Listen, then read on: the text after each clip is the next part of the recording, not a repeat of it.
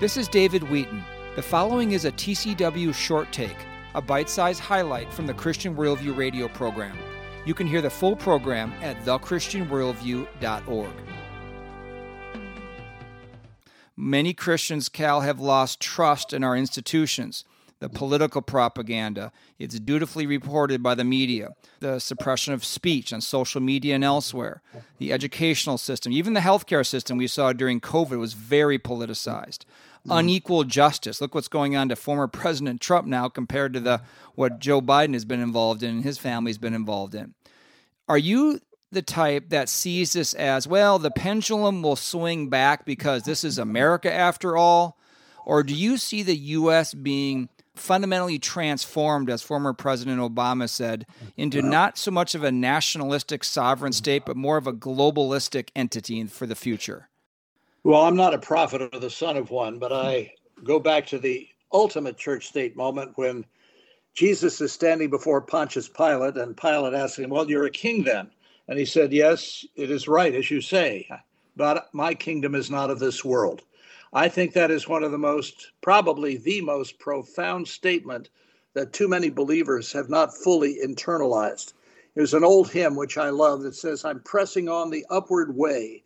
New heights I'm gaining every day. It's called Solid Ground. We used to sing it in our churches. I don't know that they do it so much anymore with all of these worship teams and lots of drums and guitars, but there's a lot of profound truth in that. I'm looking less to the world as I get older and more to the kingdom that never passes away. And we can only go so far in any nation to correcting the things that are wrong.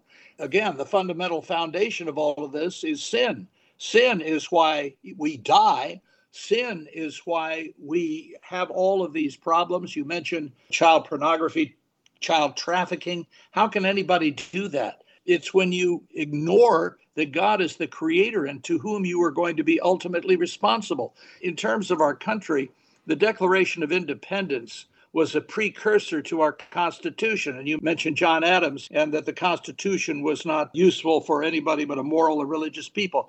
Listen again, and we don't teach these enough in the schools, to the opening words of the Declaration of Independence.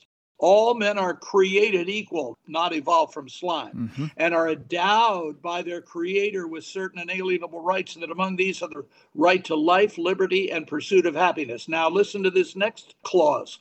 And to secure these rights, governments are instituted among men. To secure what rights? Why, the rights that God has endowed.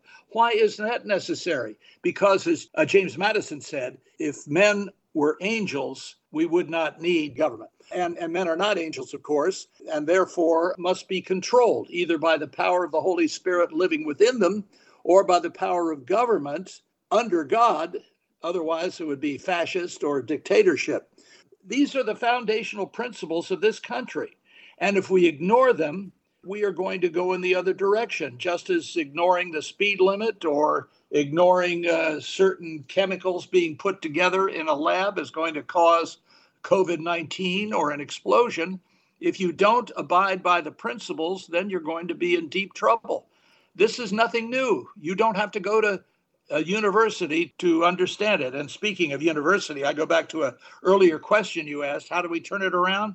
If we're going to turn it around, we've got to get our kids and grandchildren out of these indoctrination centers known as public schools. Do not send them to these liberal universities.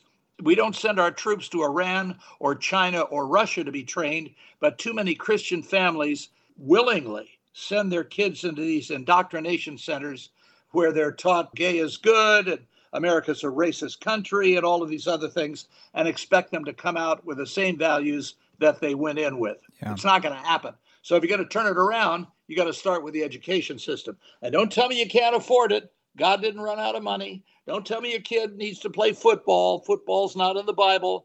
Barbara Bush said, the former first lady, if you have children, they must come first. Our success as a nation, your success as a family, depends less on what happens in the White House and more on what happens in your house. This has been a short take from the Christian Worldview radio program. To hear the full program and connect with this nonprofit radio ministry, go to thechristianworldview.org. I'm David Wheaton.